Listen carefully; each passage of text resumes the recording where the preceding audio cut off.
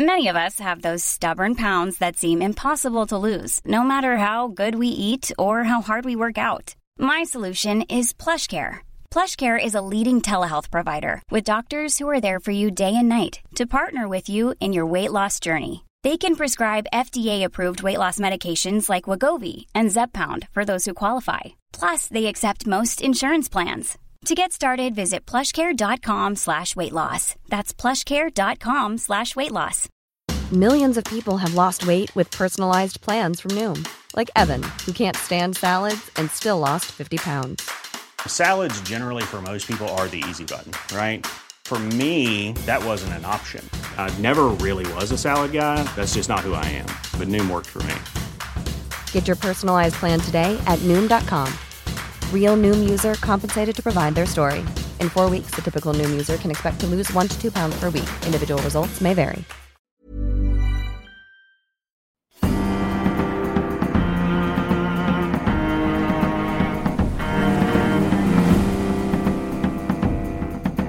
From the Society for Nautical Research in partnership with Lloyd's Register Foundation, I'm Sam Willis, and this is the Mariner's Mirror podcast, the world's #1 podcast dedicated to all of maritime history.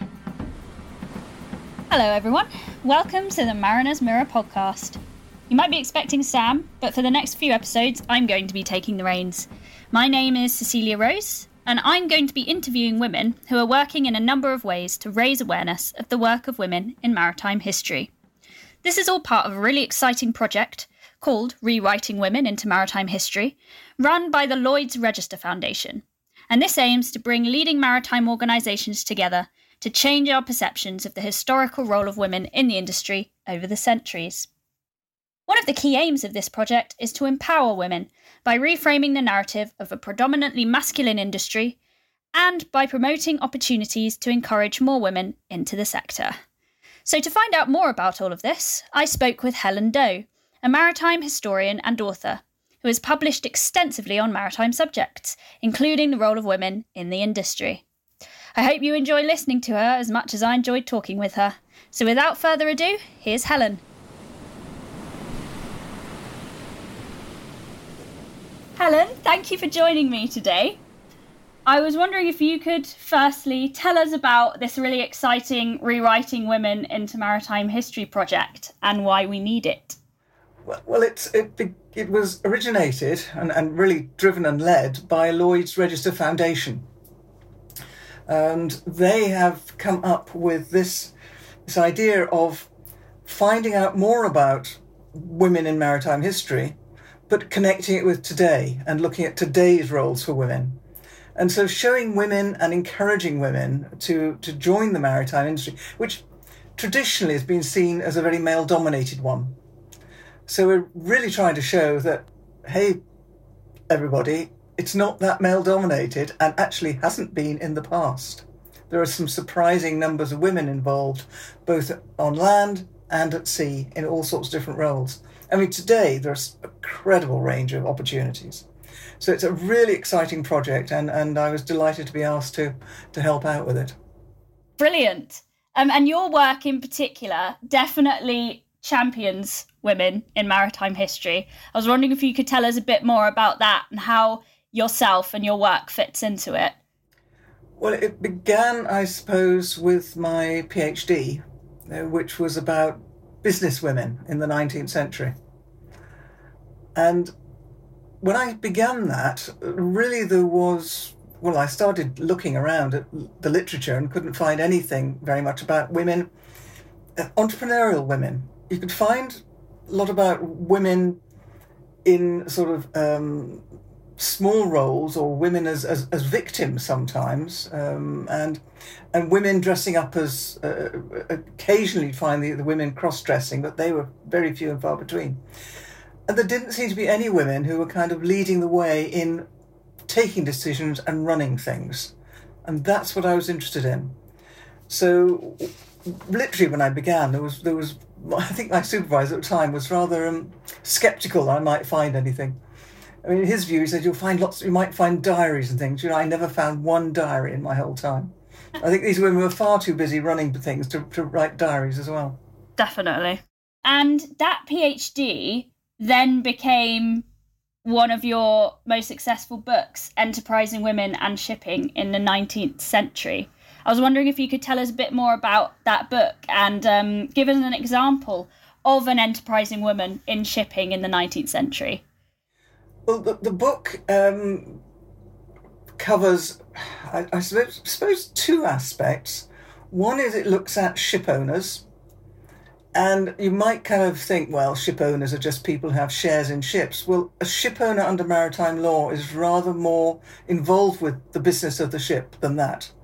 If you're a share owner in a limited company, you, apart from the kind of AGM, you don't have very much power. Whereas in shipping, each ship had a maximum of 32 owners, and those owners had real power. They were the board of directors. And so I found a large number of women. 12% of all shipping in the 19th century was owned by women.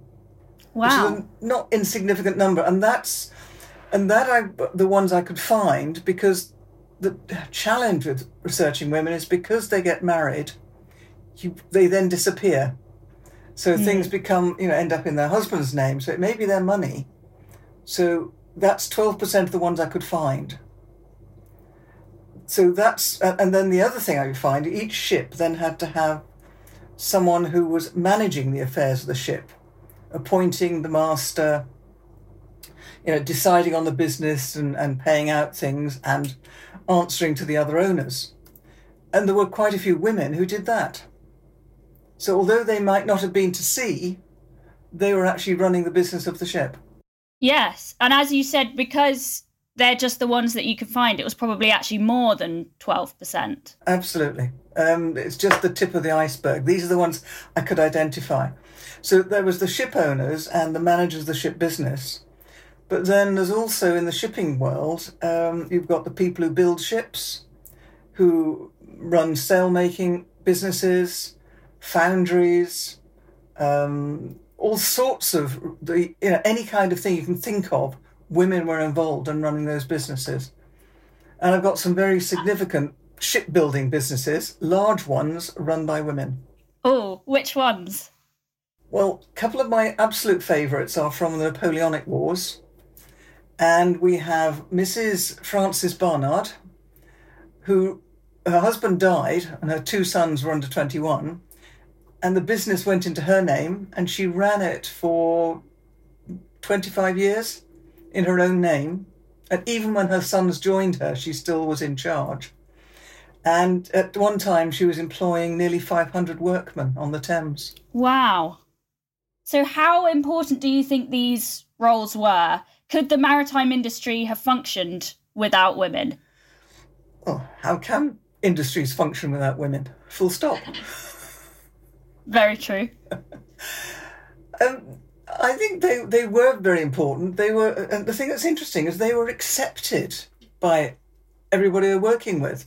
They not only were, they had male customers, they had male employees. And the thing I found on several occasions was that very often a husband or someone else was supporting them in what they were doing. The husbands left their businesses to their wives because they knew they could run them. Yeah. So you find this support carrying on all the time. The thing that I find interesting is, was the maritime industry any different? Because you don't find quite so many women running businesses in other industries. And my answer to that is, I think there's two aspects to that. One is that maritime communities, when the men were away,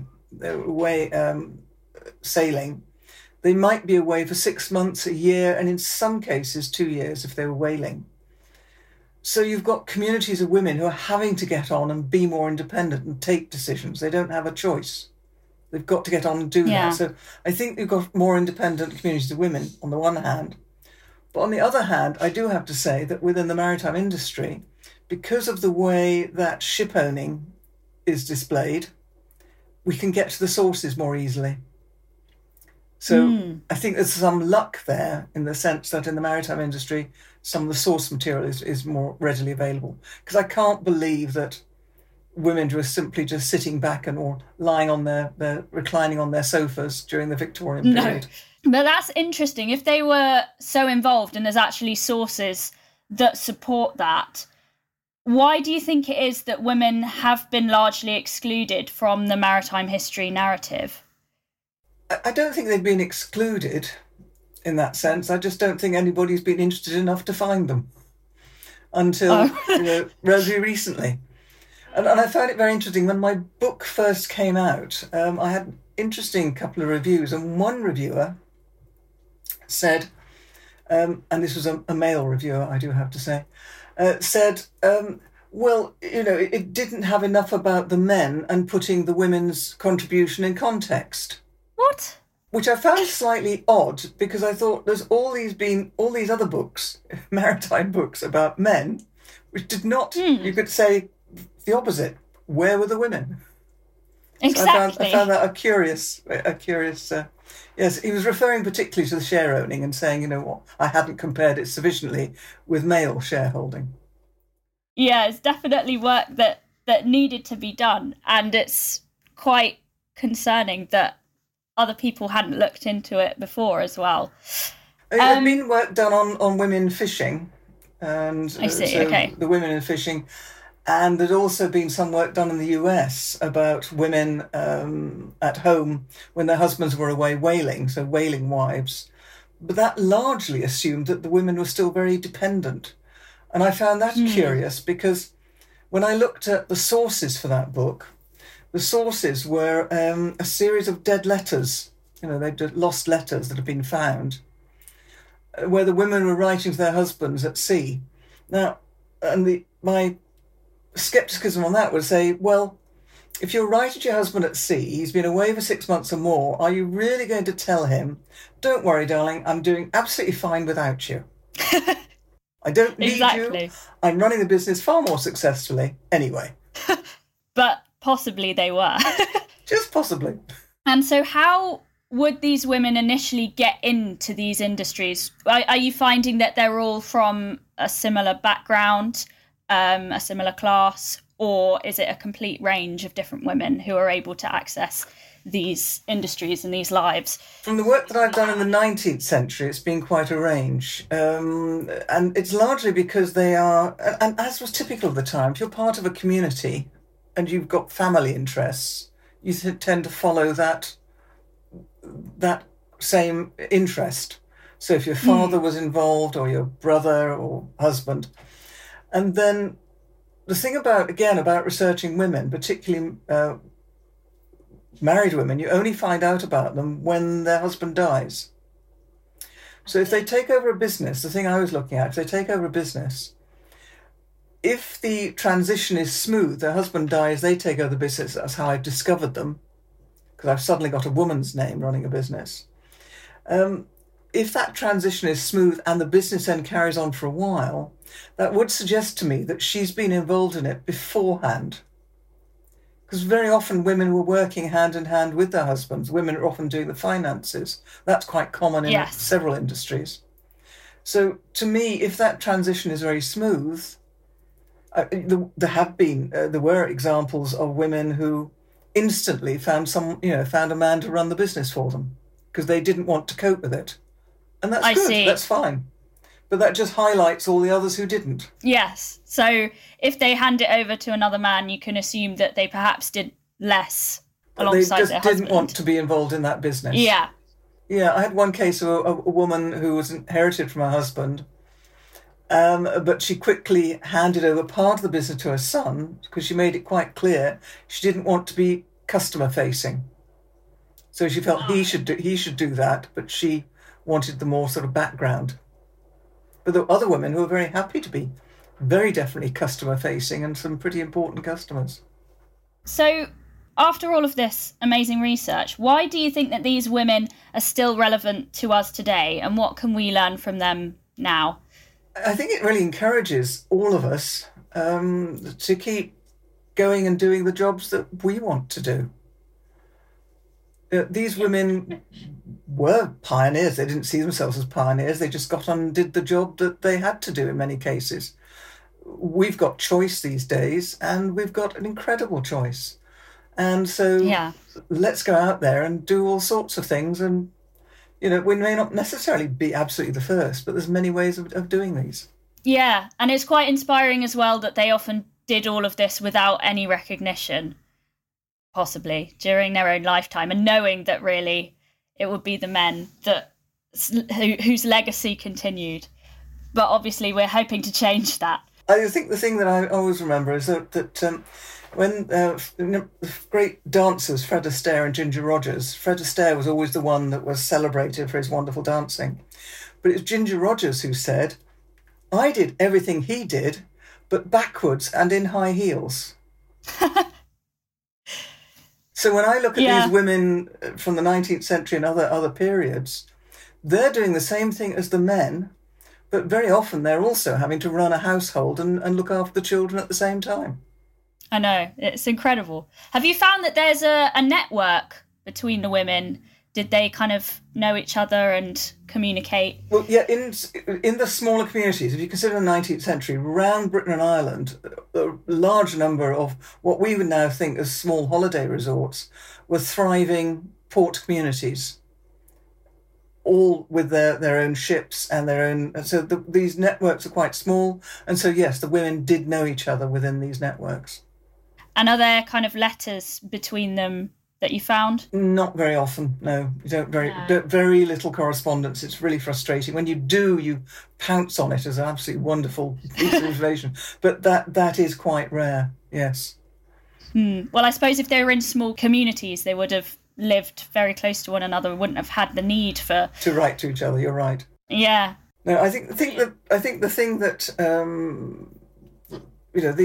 they are interesting women, but I think we've also got to be, and that's one of the things I'm finding with this particular project, because we've been inviting people to write in and contact the project with their stories. And one of the things you're finding is there are some myths have grown up about one or two women.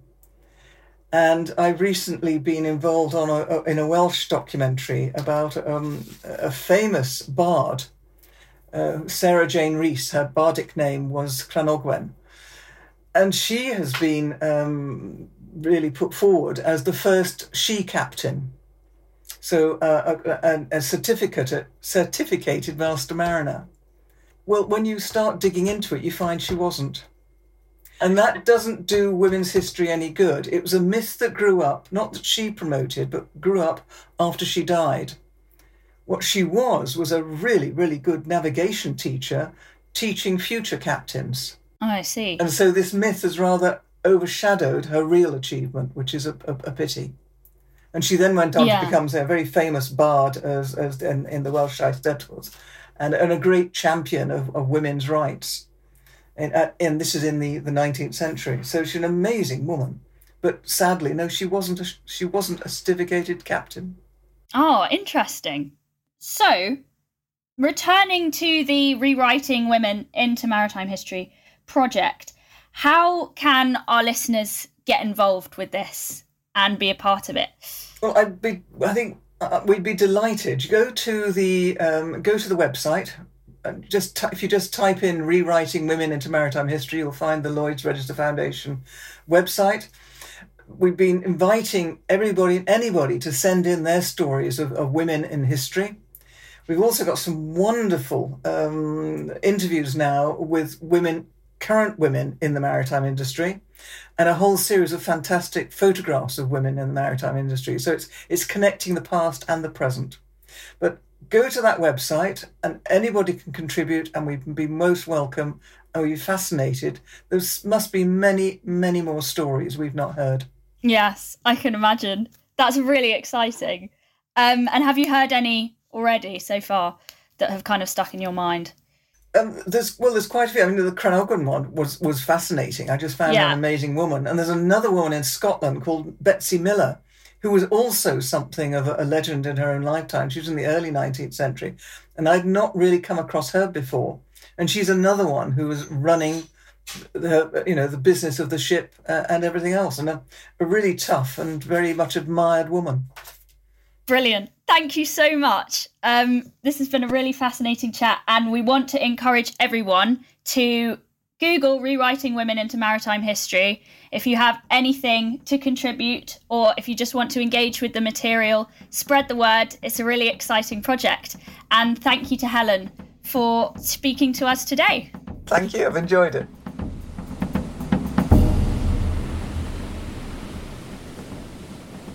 Thanks for listening, everyone. Please be sure to check out our YouTube channel and follow us on social media. And I'll be back soon with some more guests highlighting the roles of women in maritime history. See you later.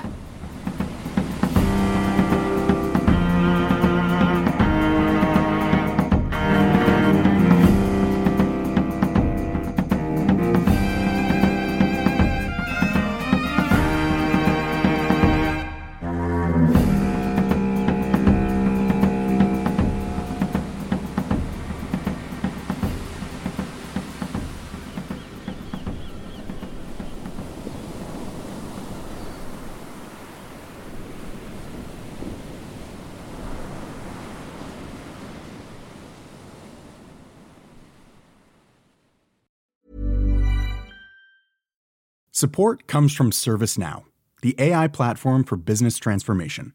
You've heard the hype around AI. The truth is, AI is only as powerful as the platform it's built into. ServiceNow is the platform that puts AI to work for people across your business, removing friction and frustration for your employees, supercharging productivity for your developers, providing intelligent tools for your service agents to make customers happier. All built into a single platform you can use right now. That's why the world works with ServiceNow. Visit servicenow.com/AI for people to learn more. Acast powers the world's best podcasts. Here's a show that we recommend.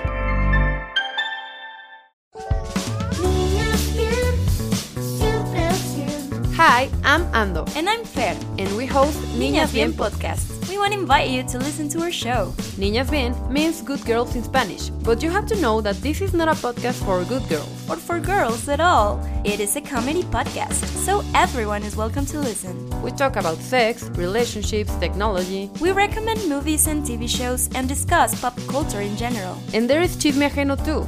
A section we have just to gossip about everyone. So you'll find something you like here. And you'll practice your Spanish. The cleanest Spanish you'll find, we promise.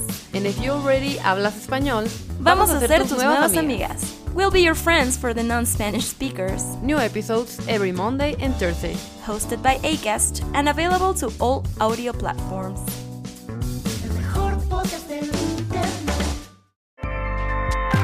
Acast helps creators launch, grow, and monetize their podcasts everywhere.